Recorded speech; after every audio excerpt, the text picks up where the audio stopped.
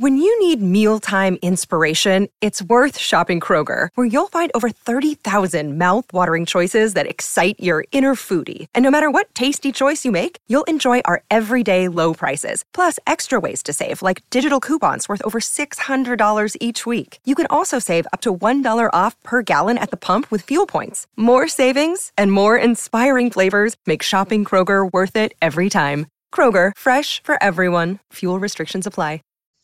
For the first time in a little bit, we've got a break. Today was a day off for the 49ers. We are back for the final stretch tomorrow, but there's a lot to recap after the first full week of training camp practices. 6 through the door, 3 still on the way. I've got my guy Vish here to break it all down and talk some interesting news after Adam Schefter had an appearance on the Pat McAfee show today. All after this.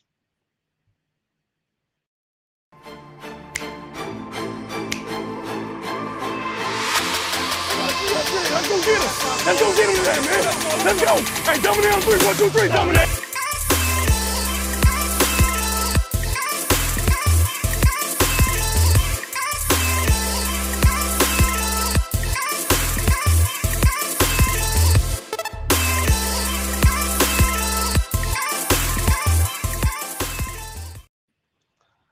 Welcome back to the program, everybody. It's been a nice, fun weekend. Perfect way to wrap up this kind of first stretch of training camp practices because I've got Vish here on the channel. Vish, how you doing, man? I'm good, dude. How are you? That's quite the intro. It kept going there for a little bit. I was going to be ready, have my game face on when it comes back to us, and it kept going there, and then the countdown finally came. Yeah, I mean, you see, this is my sell to people on the show. You can come on and you can just get hyped up with a nice little intro, and then we get right back into the show. So that's the way that we started. But Vish, appreciate you coming on, and I mean, we got a fun docket today. Oh yeah, we do. I mean, you're the new man on the street. Like, you're the guy that's right now. If we need information on training camp, just like how you turn on, the notifications for Schefter and Shams and all those guys, you have to turn on 49ers training camp notifications on Rohan, because he's given the most updates right now. Hey, I mean, I try my best, try and give you guys everything that, we can behind the scenes, everything that we've seen during training camp.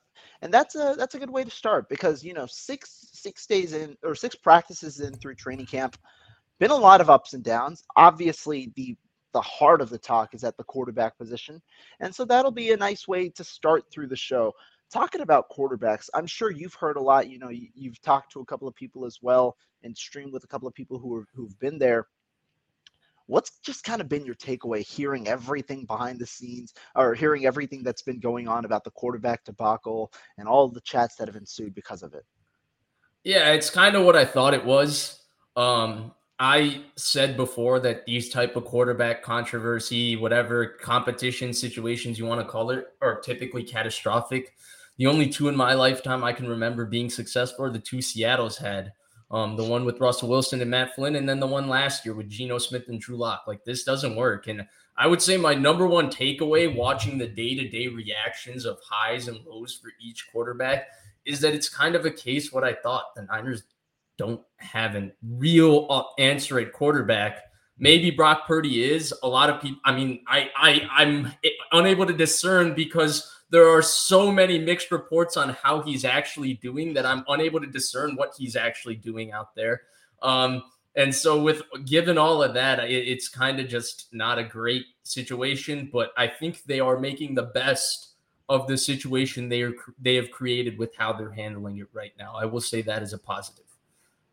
I think so too. And I mean, the first day, right, or the first and second day, the first day that Brock Purdy got out, which was day 2 of training camp, I was skeptical. I was skeptical of how they were going to make this work because of the quarterback rep split. That was a huge story because Trey Lance and Sam Darnold were essentially getting snaps once every 5 set of plays. Right.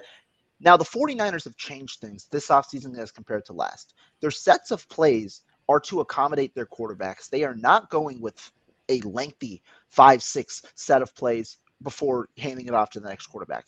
It's 3 to 4, and then it's the next guy. So it's not as big of a break because they've got to account for more reps. And as a result, they've created leeway for a fourth quarterback to enter the phase. And early on, Lance and Darnold didn't get as many reps as I thought they should because Brandon Allen got every single third team rep.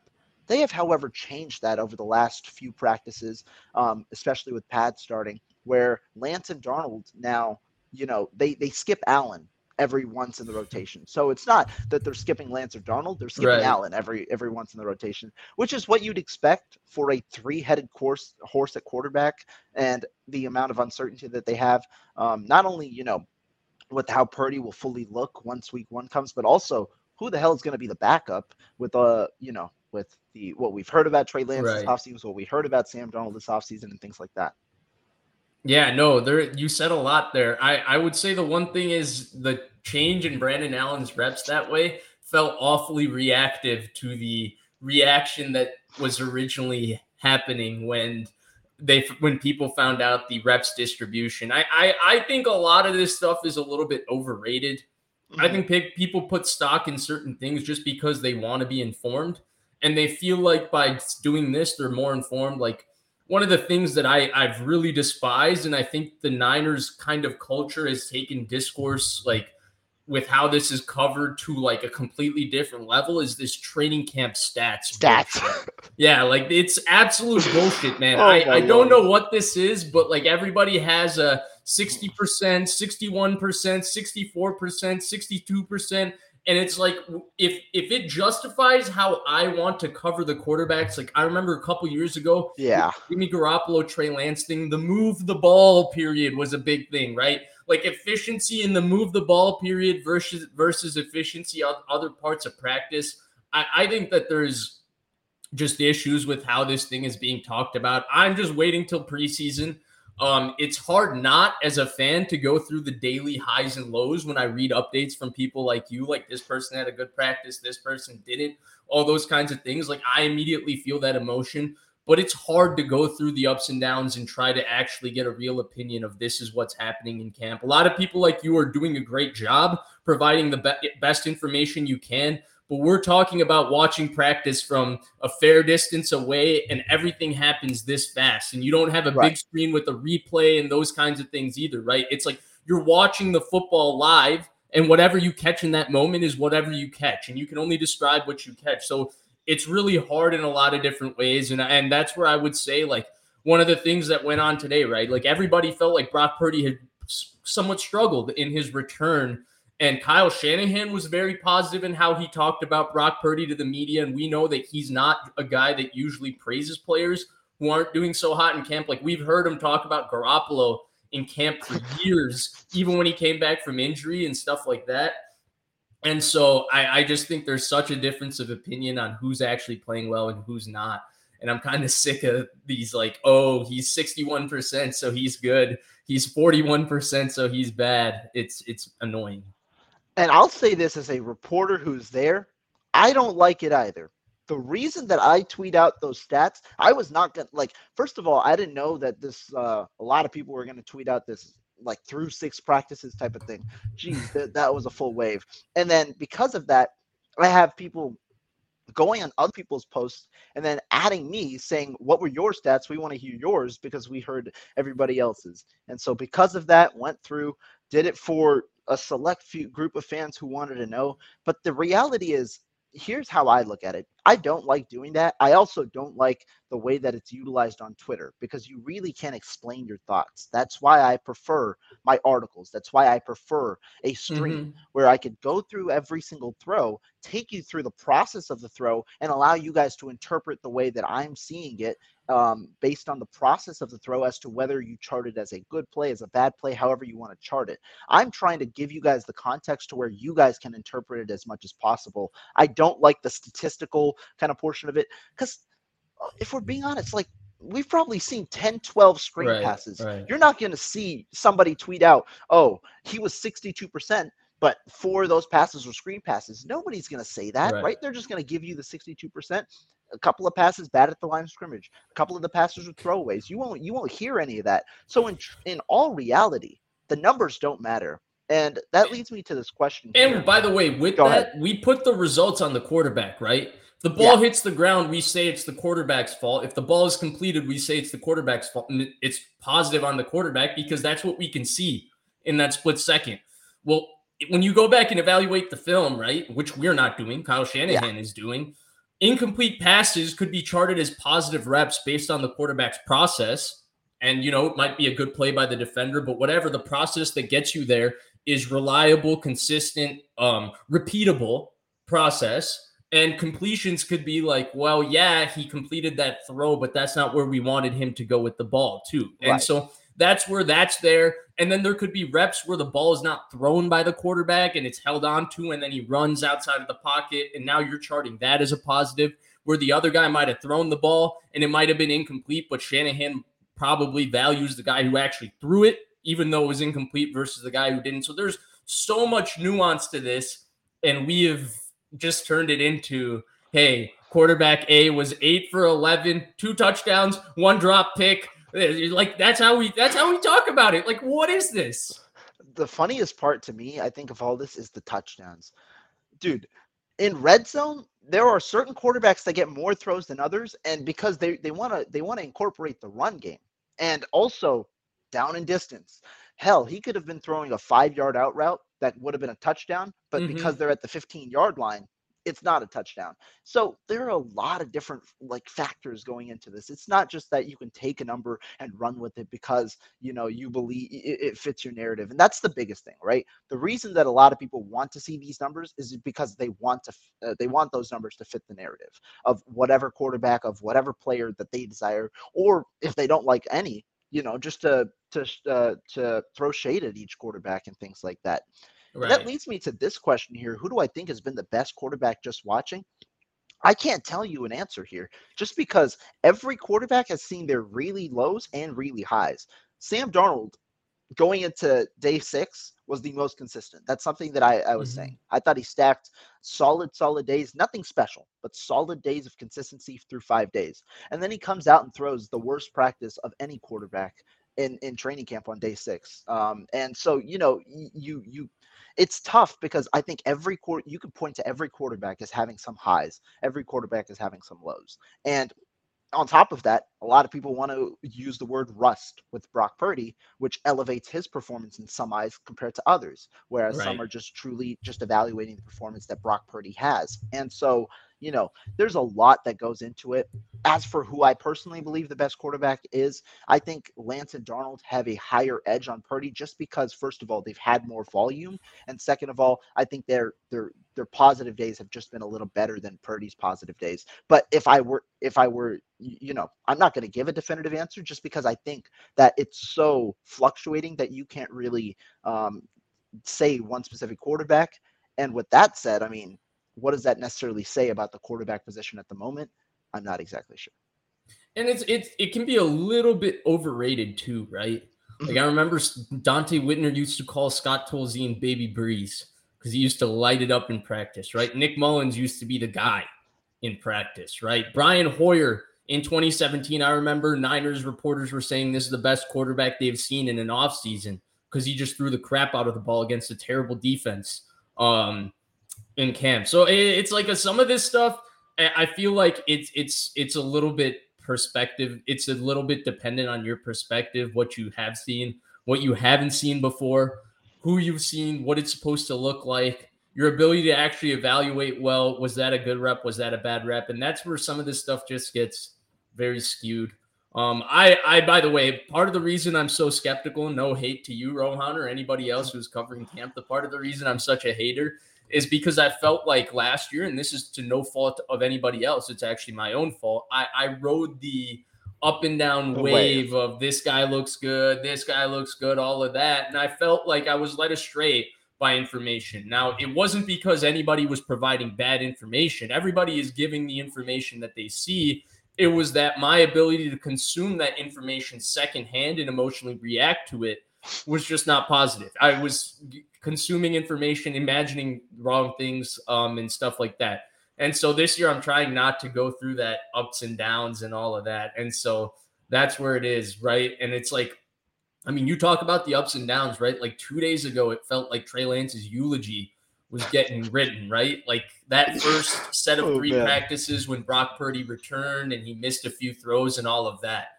Now, right, the next three practices, you get a day off. It sounds like he lit it up those three practices, and everybody's like, see, it all changed, the positive turnaround. Well, how do you weigh those three practices versus these three practices, right? And that's where this turns into just in the moment, a very much react to what's going on right now, and we lose perspective on the entire situation.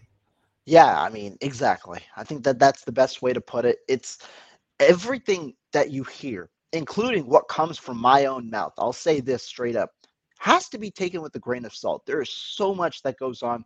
First of all, like the way that some plays are, the sacks and things like that. There's so many things that go on. And again, we can only see this once. I have said to Jesse Naylor, who I've stood next to for a couple of these practices, man, I wish we had the all 22 because like even when we watch regular NFL games, right?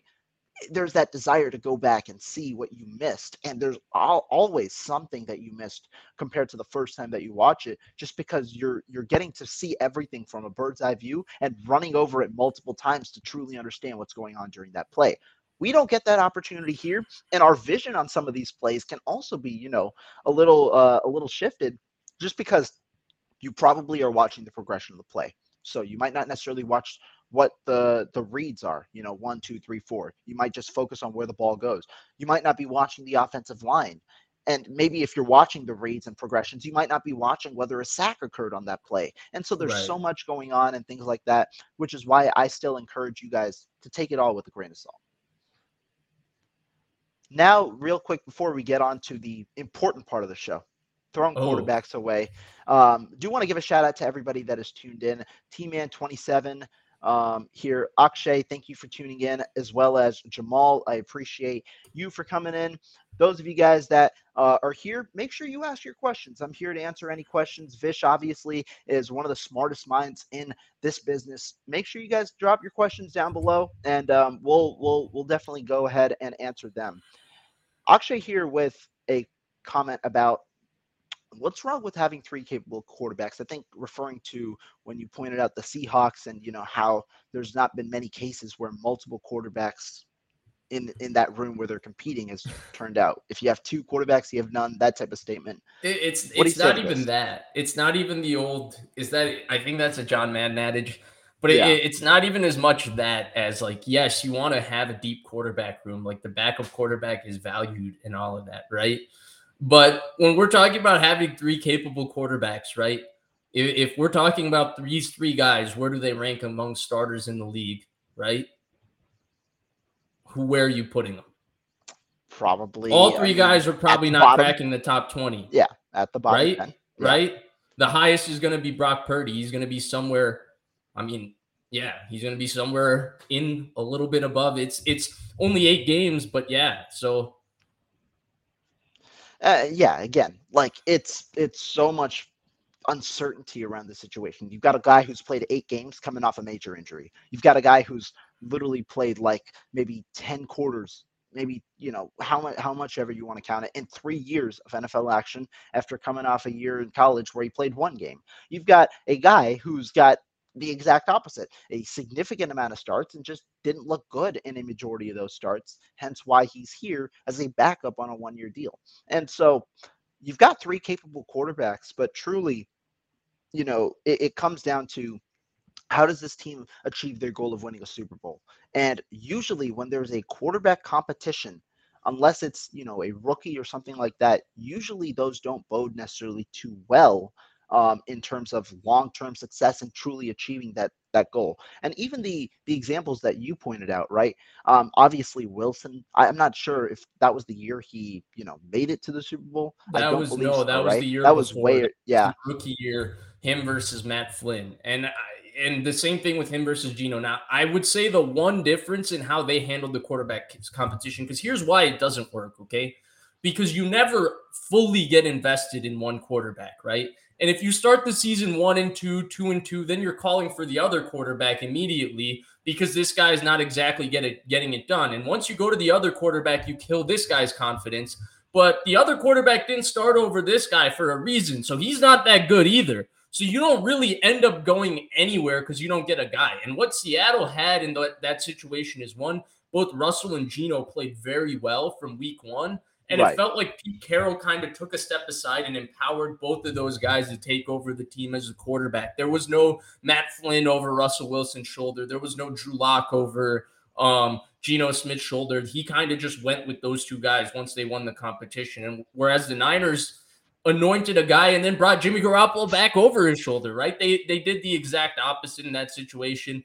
And that's where I feel like we have a situation where you're not really getting completely behind any of the guys because you've got Brock who's coming off of this injury and all of that. So you can't be 100% invested there, not because you don't love him or anything, because he's a health question mark until you get to the point that he's there week one suited up and playing. He's on his way to getting there, right? You have Trey Lance, who's an enormous enigma. You invested this much in him. He's a very talented player. But clearly there's a difference in what you wanted him to be and what he is because you've put him in a backup quarterback competition a year after giving him the job when he only played 5 quarters in between. And then he is historically the least experienced quarterback we've ever seen.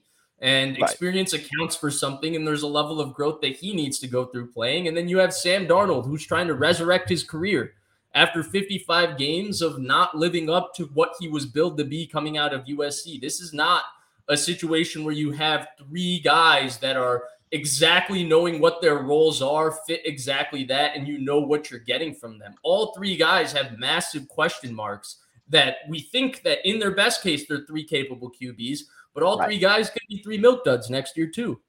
No, I mean that's very true, and that's the real fluidity about this situation. You're hoping through the 7 years that Kyle Shanahan's been here that you were able to find that true answer where you don't have to go through year-to-year fluidity. At the moment, we can't necessarily say that question has been answered this offseason yet.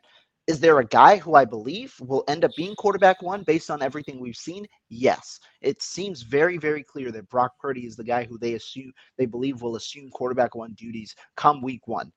But still, there is a level of fluidity with the quarterback situation that needs to be monitored. And truly, we are not going to be sold that he is that top, like he's the guy until we see a full body of work from him, which likely at least begins this season.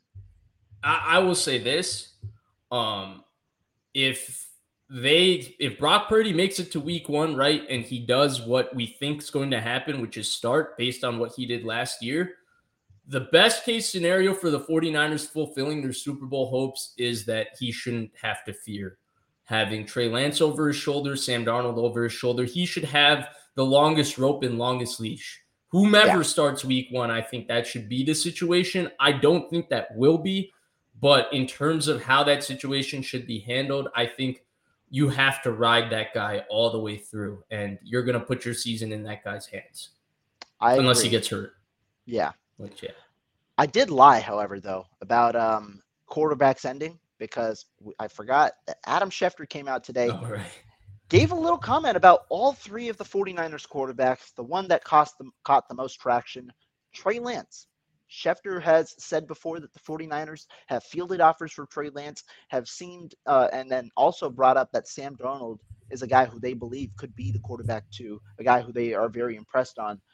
Schefter didn't necessarily backtrack today, but he said they feel that Trey Lance had a good offseason. He's made a lot of progress and essentially said the 49ers believe that they're in a good position with Trey Lance right now. Still affirmed that they think that they're impressed with Sam Darnold and believe that he could win that quarterback 2 role, and also said that they've been impressed with Brock Purdy, essentially saying that they're good with the 3 quarterbacks they have. What did you take away from what Schefter said today? I mean, it's how the 49ers should feel, right? It's the most optimistic view you can have on their quarterbacks, right? Brock Purdy is exactly who they want him to be, and he's fully healthy coming back to being that, right? And then you have Darnold, who's the guy who they're going to... Our bodies come in different shapes and sizes, so doesn't it make sense that our weight loss plans should too? That's the beauty of Noom. They build a personal plan that factors in dietary restrictions, medical issues, and other personal needs so your plan works for you. Noom doesn't restrict or shame when you want to treat yourself. Their flexible program focuses on progress instead of perfection. You don't have to give up carbs or anything. And with their daily lessons, you can learn something new about your food choices every day. After just a few days of using the app, I learned how to recognize cues for overeating and how to choose the right foods to feel full. Stay focused on what's important to you with Noom's psychology and biology-based approach. Sign up for your trial today at Noom.com. That's Noom.com. And check out Noom's first ever cookbook, The Noom Kitchen, for 100 healthy and delicious recipes to promote better living. Available to buy now wherever books are sold. Turn into Steve Young, apparently, right? And he's that guy. And then, of course, you have I guess Rohan just left me here. I'm good. There we go. He's back. And then you have Trey Lance, right? Who's a guy that so far, I don't think you can say Trey Lance has failed, but the pick has not worked out the way you would have expected, right? They've gotten minimal contribution there. There's no doubt about it. Whether whose fault it is, we can discuss that all day. But that there is this case where they haven't gotten contribution from that use of 3 first-round picks, and they're saying, he's improving. Again, I'm not sure. I'm kind of skeptical of this entire quarterback setup. I've been skeptical this entire offseason. I've been Mr. Hater on it. But I think if you're having an optimistic view of where they are and what the best case scenario for this situation is, it's exactly what Schefter laid out. Yeah. I mean, I agree. I think it's like kind of warming up to the fact that the 49ers right now believe that they're going to carry the 3 quarterbacks they have on the roster. And in a way, it's just an iteration of what they've seen from this offseason. And I don't think that Schefter's lying with any facet of what he's saying. When we talk about Sam Darnold, I do believe the 49ers are impressed. I mean, like I said, before the dud that he threw on Tuesday, he was the most consistent quarterback of the group. And you could arguably said he looked like the best quarterback of the group. Again, training camp, take it with a grain of salt, like I said, but it's understandable to say why he's impressed because he's the newest guy in this offense. Trey Lance, it seemed like he's had his best offseason to date, and it seems like he's been in the best shape, best form as a quarterback that he has been in his entire career. Hence why it makes sense that they're impressed with him. And Purdy, obviously, well, he's impressed because he came back a lot earlier than personally I ever thought that he'd come back from this injury, and he's not necessarily 100% in terms of getting there every day, playing in all the team drill sessions, but he's out there. He's throwing a majority of the time, and I think that that's a good sign for the 49ers. I don't necessarily take too much away from it. Like you said, a little skepticism is still there on my end, but I can understand where he's coming from with these comments. Just still a little interesting understanding maybe like 3 days ago, we heard the exact opposite, right, about Trey Lance, like you pointed out earlier. Hell, you said the eulogy for Trey Lance. I mean, I saw a New York Post article saying that Trey Lance is really struggling, and that he could be well on his way out in San Francisco. I mean, obviously that could still be the case in some reality, but it's an interesting fluctuation of comments over the last few days with this situation. I think it's a weird situation too, right? Because the Niners have not built its value, in terms of building Trey Lance's value in terms of publicly talking about him in a positive way. They just have not done that, right? They've never talked him up. It feels like the national media is always criticizing him, whatever. Then we get this small spurt. This has been happening, I would say, the last 2 years, right? We get this small spurt, get this week of positivity towards the poor guy. Everybody talks about him, and then we go back to this month of just negativity where everybody's like, I don't know. They don't like him. They never wanted to draft him in the first place and all of that. So he sounds like he's put in incredible amount of work, not only to return from his injury, but improve himself to try and change the minds of people who might have already written him off before this offseason based on how people were talking about the situation nationally. And so credit to him for that. But I think ultimately this is kind of a tough situation for him just because, it sounds like, again, just 3 days ago, it felt like there was a national writing of his eulogy. Purdy was back. Sam Darnold was having like a couple good days in camp, and everybody was like, see, he's not that guy. He missed this throw, he missed that throw. And then bang, 3 days later, he has 3 sounds like stellar days of camp. And look at this. Everybody's like, oh, they're really positive on him. They're very happy with the improvements he makes. If he has a couple another bad days, it'll go back to probably the national eulogy, which is the annoying thing about what happens during this time. Yeah, I mean, I agree. It's a fluctuating situation, which is, again, the point. You take everything with a grain of salt. You don't overreact. Like Vish said in the beginning, don't overreact to the information that you see. Take it, obviously, but take it with the context that's provided. Make sure you don't necessarily ride the wave, because especially in a 9-day period where really every single day in that period is heavily scrutinized, there's going to be, the highs and lows for every player and things like that. I mean, I think that it's just the fluidity of a situation like training camp, and even more intensified when you talk about how the Niners and their quarterback situation is currently. Right, exactly. Well said. Let's move on, though. Position battles, because there's been a few of them and a couple of interesting ones. I'll highlight the ones that I believe are some of the bigger ones in camp, and I want to hear your thoughts on, the players at the positions and things like that. Okay. Running back is one that I mean, that's one that I thought was going to be an interesting one. Not obviously with Christian McCaffrey, he's set, but the backups, because Jordan Mason was a guy who had made huge strides last year. Mitchell's been a guy who's been positive when on the field. Question is his availability. And Davis Price, at least coming into camp, seemed like he could be on the bubble if one of those undrafted guys, he could potentially be there. The tides have changed a little bit in that running back room. It seems like the top 4 right now seem a little more firm. What have you liked based on what you've heard in the running back room so far?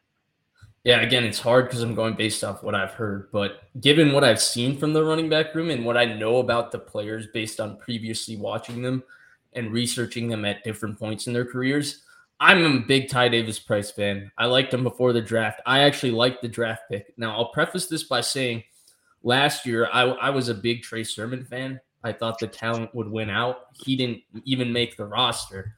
And so this doesn't seem like the similar case, but if you remember at this point last year, John Lynch was raving about the shape that Trey Sermon is. Now, he didn't follow up being in that great shape with having a great camp, hence why he was cut. And it sounds like Davis Price is not only in great shape, but he's also having a great camp. But I'm a big fan of the player. I think when we're talking about just pure talent from a physical standpoint, like tangible physical ability, he's got the most of the backup backs in terms of his size speed combination, how rocked up he is, how hard he runs, how aggressive he is. I think he's got the most. Jordan Mason's like everybody's favorite player. I know everybody loves him.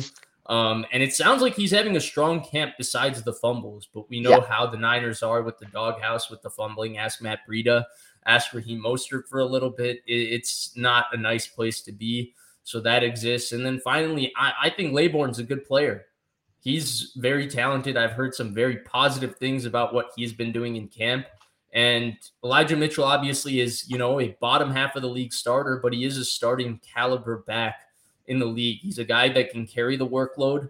And he's a guy that doesn't fumble, and he runs hard and he's fast. And so I think that most likely what happens is that they move in Elijah Mitchell and they go with the young running back room of Laborn, Mason, and TDP behind Christian McCaffrey. Now, is that wise? Will they prefer to keep a veteran? They have in the past, right? They kept a Jeff Wilson last year and stuff like that. So it'll be interesting to see, but that's what I would prefer them to do, just because I feel like Mitchell probably has the most open market value, perhaps TDP, not sure there, but I would love for them to pick up another 5th round pick as they did with Jeff Wilson by moving one of those backs.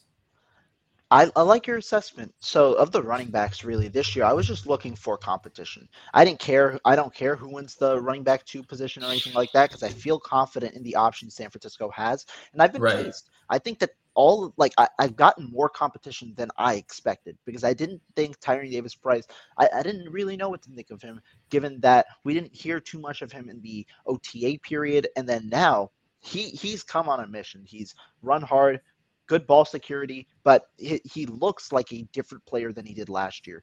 He is going downhill. His decisiveness is much better. And also match that with his vision and all of the stuff that you saw on his college film. And that makes you for a good short area running back that can get you consistent yardage if you place him in, in early down situations. He's also a solid pass protector. Right. Haven't seen too much of that right in camp. I haven't focused on the one-on-ones with the running backs, but that's just another added benefit. So you see the running backs getting some passes thrown their way too, and so you're hoping that one of those guys can develop also into a solid pass catcher alongside their running capabilities. But all three have looked good, and that brings up the intriguing scenario that you brought up. Do you trade Elijah Mitchell, or do you kind of do what you did last year? Roll with the veteran and then trade him at the deadline and allow that 8-week period to get an undrafted rookie like Kalen Laborn ready.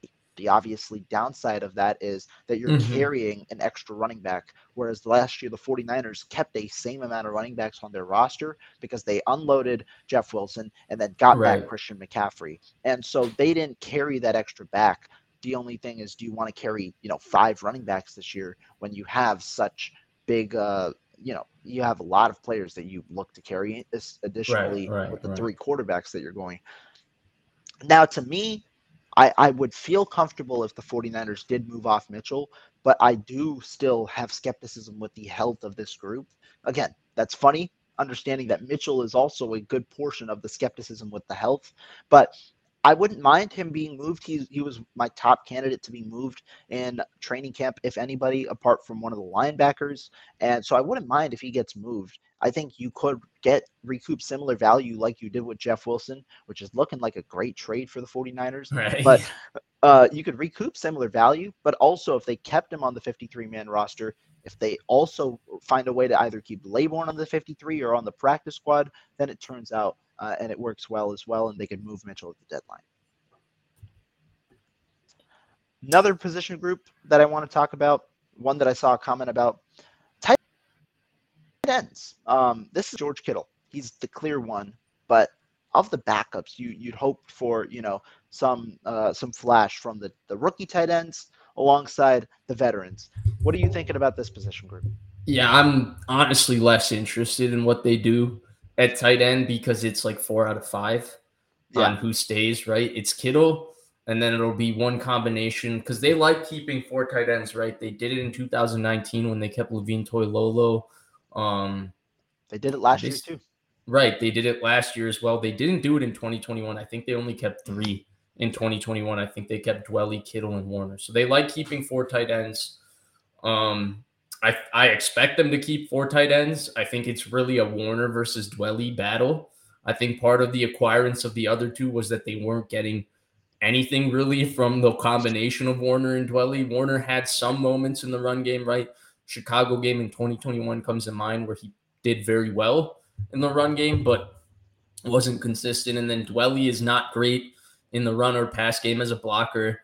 He's quite slow as a receiver. So he's not exactly relied upon as a guy to beat man coverage and stuff like that. And he's not a great special teamer either. He's a good competitor, but he's not an elite special teamer. So I'm honestly a little less interested.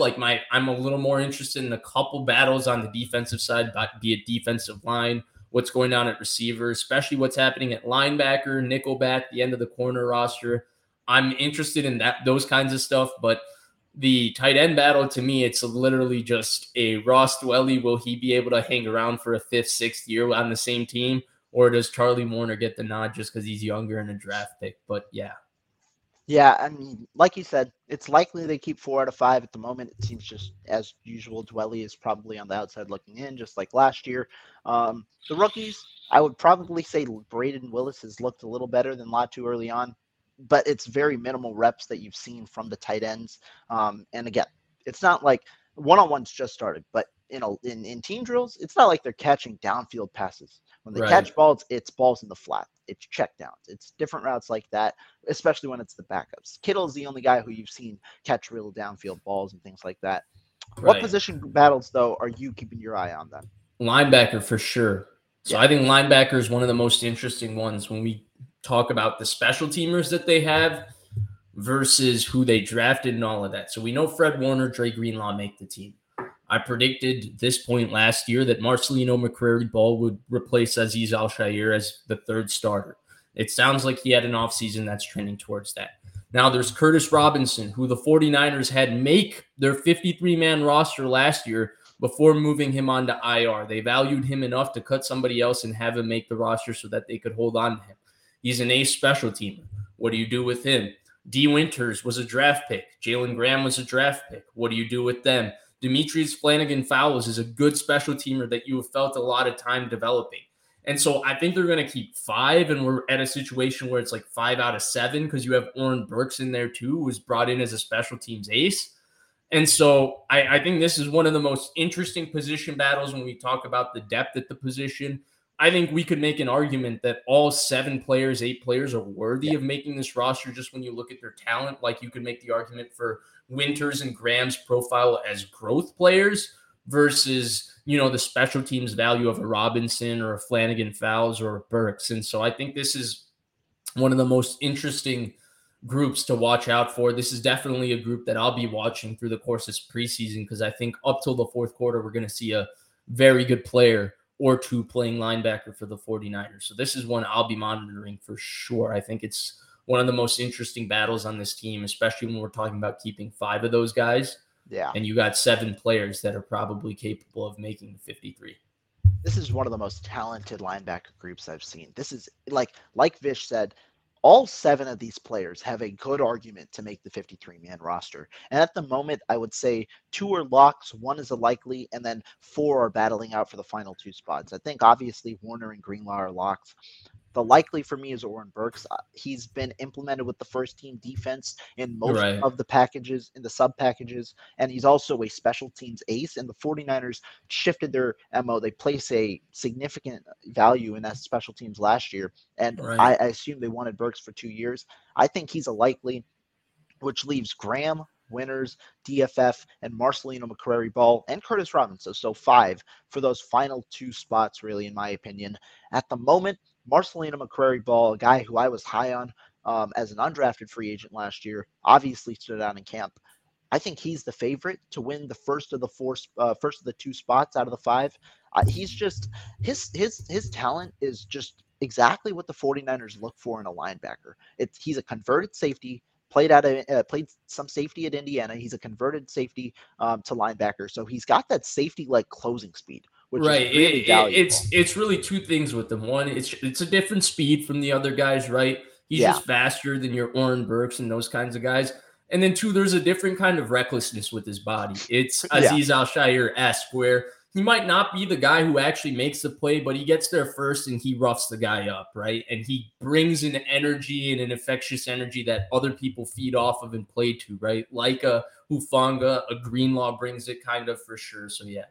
And the 49ers have some technicians on their team, some really, really stout tacklers.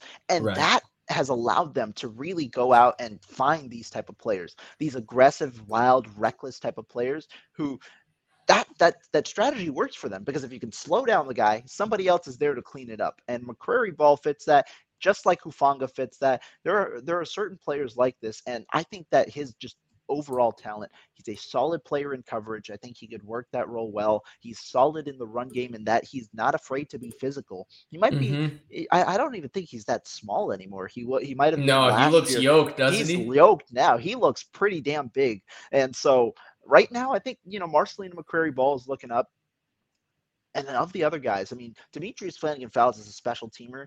Jalen Graham he's the guy, I think, right now that has flashed a little more out of the rookies between him and D. Winters. I saw a comment. He's the guy who I'd say flashed a little more. But again, it's minimal reps because they're exclusively with the third team, because the 49ers still want to see those second teamers in McCrary-Ball, Demetrius Flannigan-Fowles, and Curtis Robinson. They want to see what they can get out of them. So they're exclusively primarily playing. They're the guys rotating with the second and the third team. Graham, Winters, those guys are primarily on the third team, along with 51. Unfortunately, I don't know who that is, but I think it's a recent signing or something like that. But so it's tough to see the rookies, but I will say this. Jalen Graham did have a nice one-on-one rep against Christian McCaffrey the other day. I personally didn't watch it. Jesse was watching one-on-ones, but McCaffrey was dominating everybody. Jalen Graham, though. Right, he's the best route runner on the team. Yeah, and he ran stride by stride with McCaffrey on a play, and it was impressive coverage against a guy of McCaffrey's acumen. I'd say he got the slight edge right now, but it's an I interesting will battle. say, though, it's hard to just evaluate it based on practice, right? Because, Right. again, the special teams aspect of it.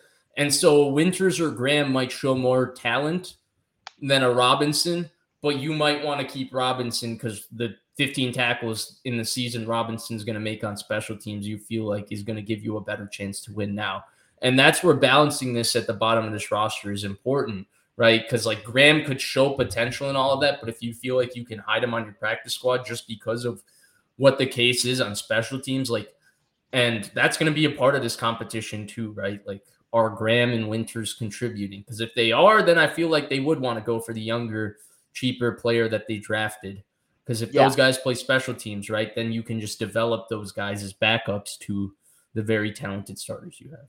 And that's why prior to camp, I said there is a realistic possibility that the 49ers cut not one, but both of their linebackers that they drafted this year, just because of the value that a Curtis Robinson or Demetrius Flanagan-Feld brings to this team.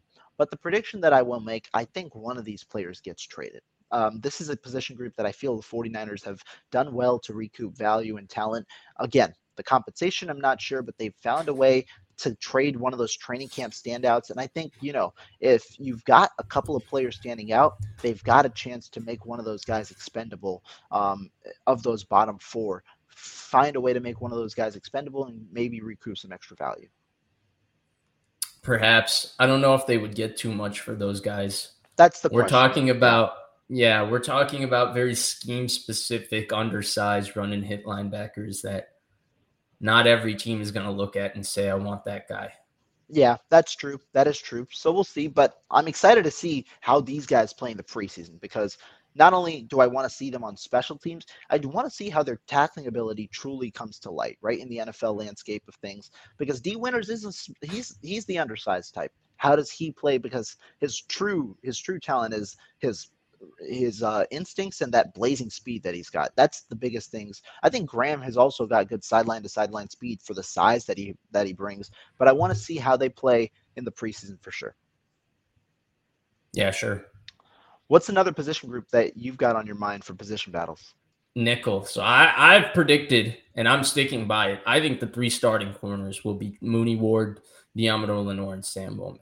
I'm not a big Isaiah Oliver fan.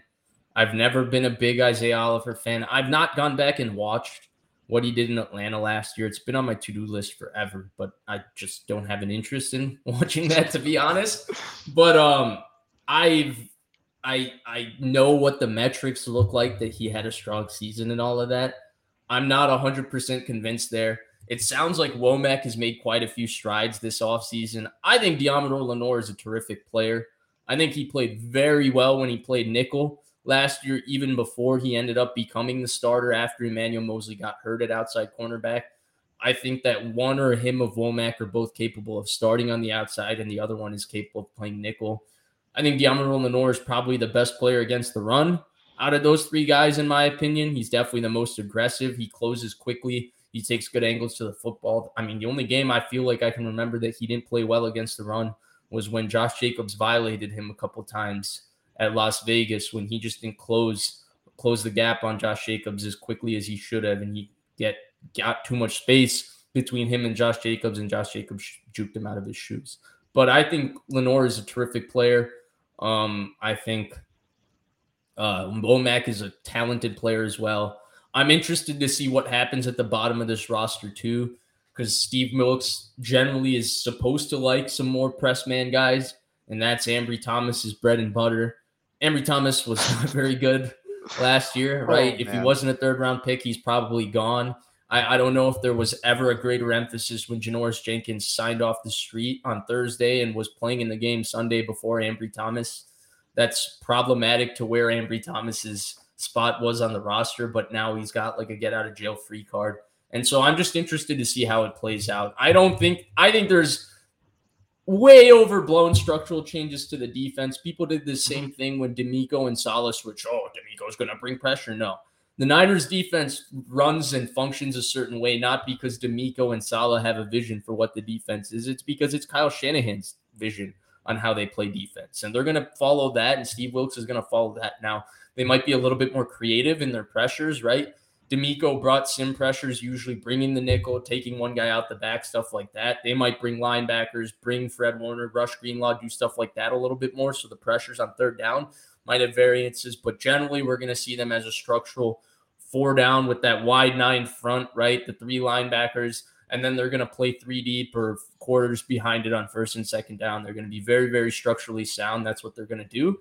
And along those same lines, I expect the starting corners to be Sam Womack, Mooney Ward, and Diamador Lenore when the time comes. I think Isaiah Oliver is the ultimate insurance as a veteran, but yeah, I think those 3 guys will be the guys.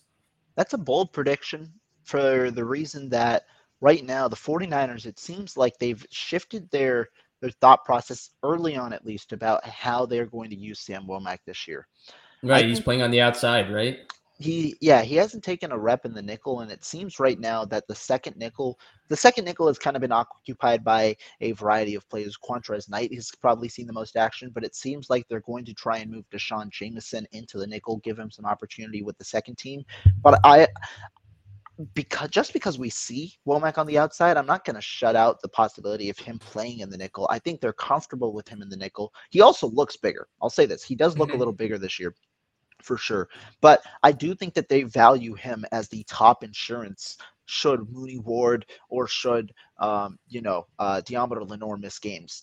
Ambry Thomas, I just feel bad for the guy. He's gotten a lot of opportunity.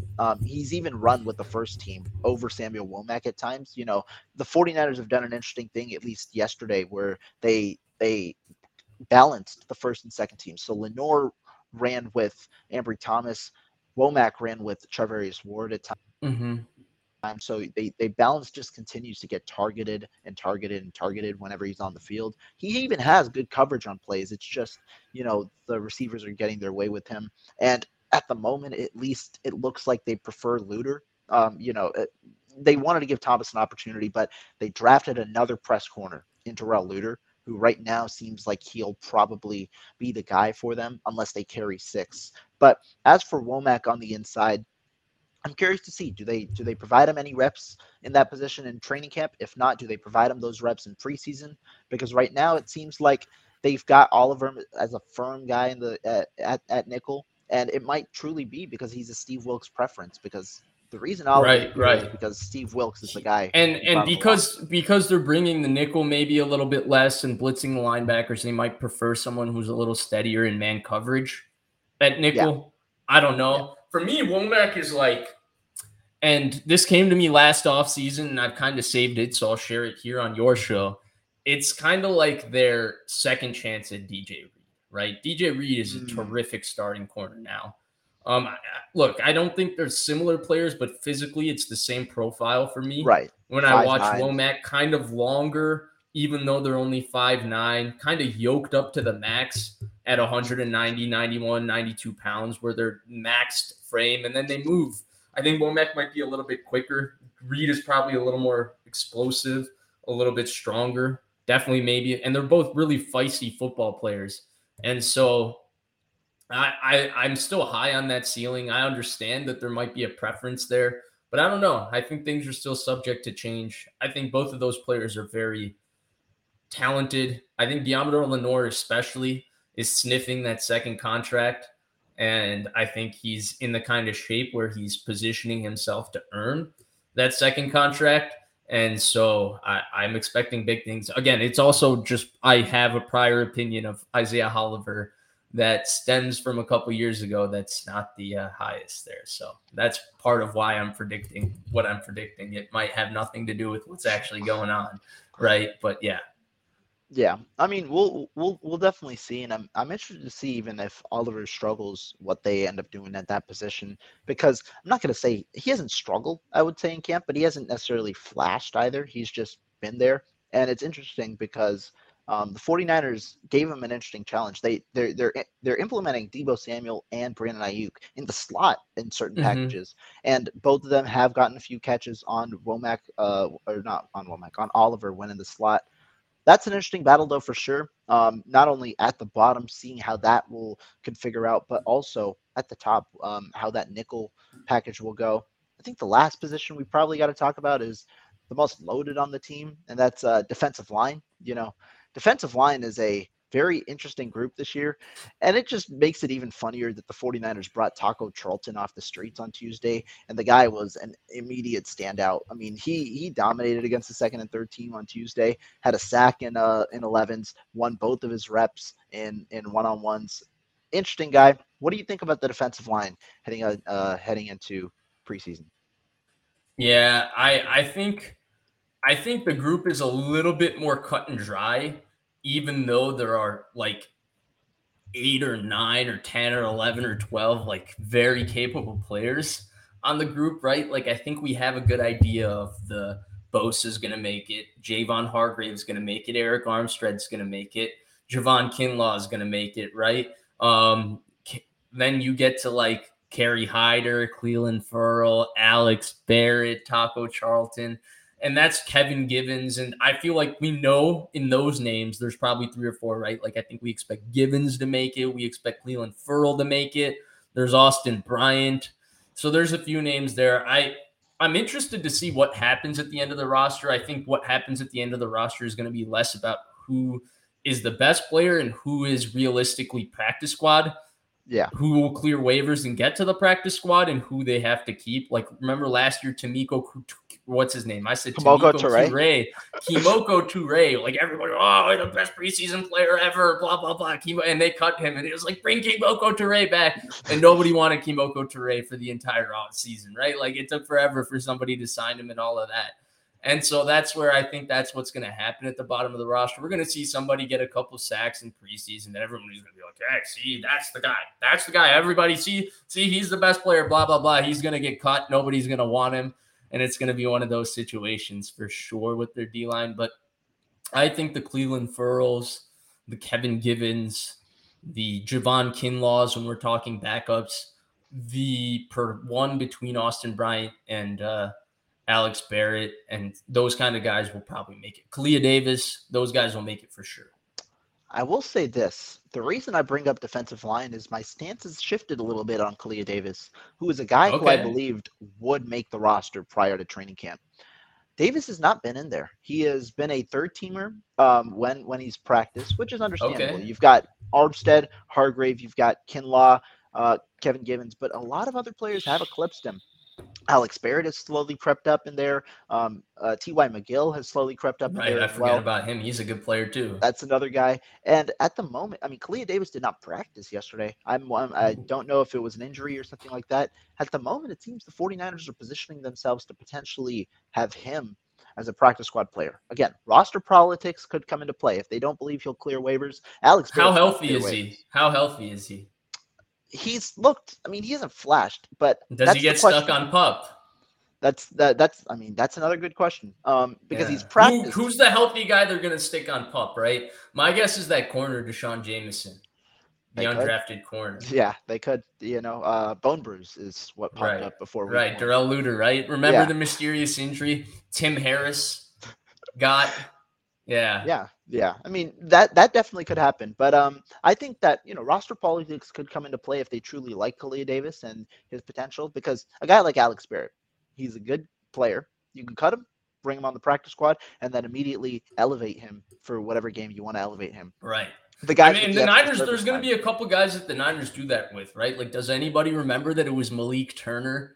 That was one of those veterans elevated week 1, week 2, right? Like, nobody remembers him anymore. And so, yeah, for sure. Yeah, no, definitely.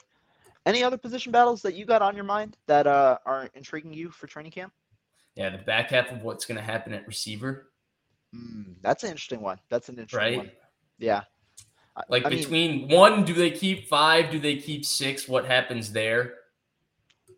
That's the biggest question. I think that's the biggest one. Like, because if they keep 5, personally, I believe it's the same 5 as last year. The sixth one is where you really bring it to interpretation, because Chris Conley has been an early standout. I think he's won a good amount of reps and developed a rapport with. So there's our Malik Turner. But there's our Malik Turner, because Chris Conley is a guy you can cut, you can bring back, he can come up for week 1, because you've got players like Ronnie Bell, a 7th-round pick, who he's seen some action. He's been in and out of there. A guy who you could you could play. Tay Martin. He's another guy who is, I think, built on his training camp from last year. Apart from, the fight in training camp where he was in there. I think he's had a good start to training camp. He's another player that could fit in that role. So I think that those are the three probably biggest options. I don't expect any I don't expect any change with the top five. I think those are your three biggest guys. But yeah, the 5 or 6, that's a big one for sure. Yeah, I agree for sure. It's interesting because there's some draft equity wrapped up with Danny Gray, who was the 3rd round pick, Ray McLeod, right, who was a free agent signing, but they have an out on his contract because it was a 2-year deal. That's actually a 1-year deal because they're year by year with him.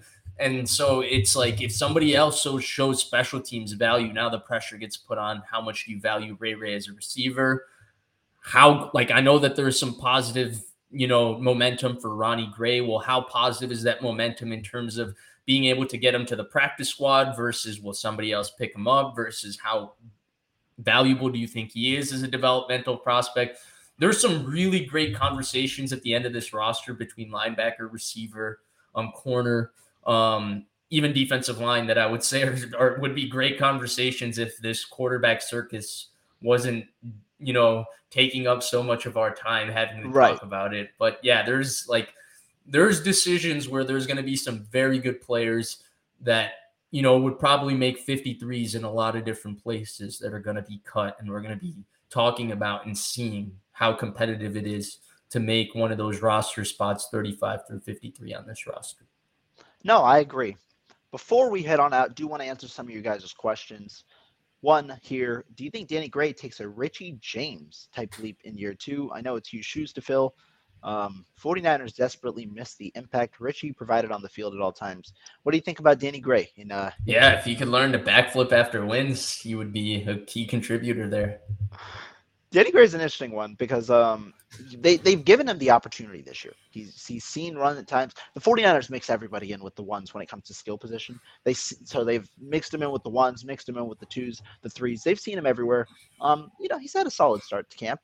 It depends on truly how does he match up against NFL level talent with his route running capabilities and how does that affect his speed? Same questions that came out of the draft, which we'll see in preseason. He was a very underpolished player in terms of even how he used his speed to run routes, how he ran routes, and just in terms of, he was a physical player after the catch, but he would get bodied out of certain situations and stuff like that. And so I think that it's a very interesting situation because, again, we're talking about kind of a Trey Lance situation at receiver where it's like the team can't wait for him to develop, but he's a talented player that you can give time to that could ultimately develop into a contributor because he has this innate skill that not everybody has, right? Like his speed is game-changing, different kind of, like he'll be the fastest player in most games type of speed, which you don't see every day. And so it'll be interesting to see what they do.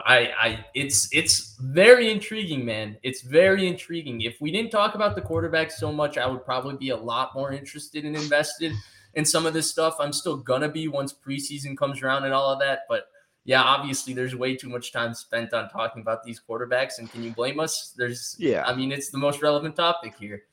I agree. Second one here, real quick. Carlos asking, what have you seen from Drake?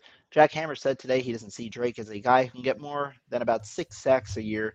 Drake has been interesting. He was a guy who I thought flashed early, and he there are certain players who you definitely keep your eye on. Drake Jackson from day one, because he was, without Nick Bosa, he's the top defensive end going up against these tackles. Another guy is Colton McKivitz, and I thought Colton McKivitz is impressed so far. Drake impressed early. He has seen then his fair share of ups and downs. The big thing for him is, I think, disengaging from some of those blocks when he's a pass rusher. The speed is there. The bend was really what caught me because he's able to bend. Right, he's a special bender. Yeah, for sure. And that's really he's able to bend under Trent Williams' protection and then use his speed. But truly, to me, it's how does that strength come in play? Because I think that's really what's going to define his ceiling as a pass rusher. And I think that's something that you develop as well over the years. Yeah, I think it's too early to say how many sacks he's going to get and stuff like that. Like, I remember people 2 days ago before pads even came on, were like, oh, he's going to be a big superstar. And it's like, yo, chill. Pads haven't come on. We haven't seen, what Exactly. happens when they actually lock on. And then, once pads come on, right, we go into like, this guy's good, this guy is bad. And then 2 weeks later, the attrition of camp, the, day after day, the sessions, the wear and tear of it and all of that. Next thing you know, you don't hear that guy's name in camp for the next 12 days. So I respect the crap out of Jack's work, but I would chill on deciding how many sacks he's going to get, because I think he's the kind of player that as he keeps getting reps, as he keeps getting practice reps, we're going to see him grow throughout the season, right? Like, think about where Aaron Banks started last year at camp after changing his body. And think about the confidence and the growth that happened throughout the season, down after down, practice after practice, rep after rep. And he was a completely changed player. This is the kind of thing we're going to see from Drake Jackson grow, because he has this immense physical skill set and he's being coached by one of the best. So I would chill on deciding whether he's going to get 6 sacks, 4 sacks, 3 sacks, 7 sacks next year, because we're talking about a player that's week to week going to be growing. And yeah, we don't know where he's going to be at the end of the year for sure. Yeah, no, I agree. But Vish, that comment right there is going to be what caps off today's show. Phenomenal show. I really appreciate your time coming on, giving your thoughts. Any last thoughts before we head on out of here? No, dude, I had a great time. This was awesome. I had an enjoyable time reading some of the comments earlier too. I saw one of the comments was like, yo, I thought you guys were the same people for the longest time. I don't know whether to be flattered or, somewhat insulted, because there's some other connotations there. But yeah, I had a great time doing this with you. We should do this sometime soon again for sure. You're definitely one of my favorite follows during training camp time. I appreciate how you keep it unbiased. I appreciate the speed in which you get information out. I feel like everybody else is good for a couple of tweets of practice and you're good for 7 or 8. And you're killing it right now. And I hope to be, I guess, kind of following in those footsteps that you've set up here and killing it as well in the future. Now, I mean, you've done a great job, obviously, now on your own YouTube channel, breaking out in that. Vish, though, appreciate your time and everything that you do. We'll be back soon. And I mean, yeah, we'll definitely link up another stream in the near future. Chat, thank you as always for all the comments, all your questions, and just keeping the energy after the early stream comments. But we appreciate it so much, and we'll be back soon with some more content.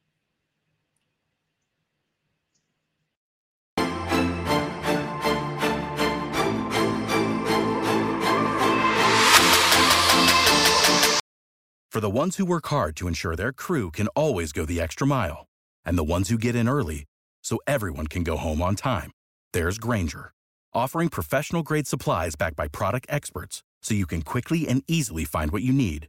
Plus, you can count on access to a committed team ready to go the extra mile for you. Call, click Grainger.com, or just stop by. Grainger, for the ones who get it done.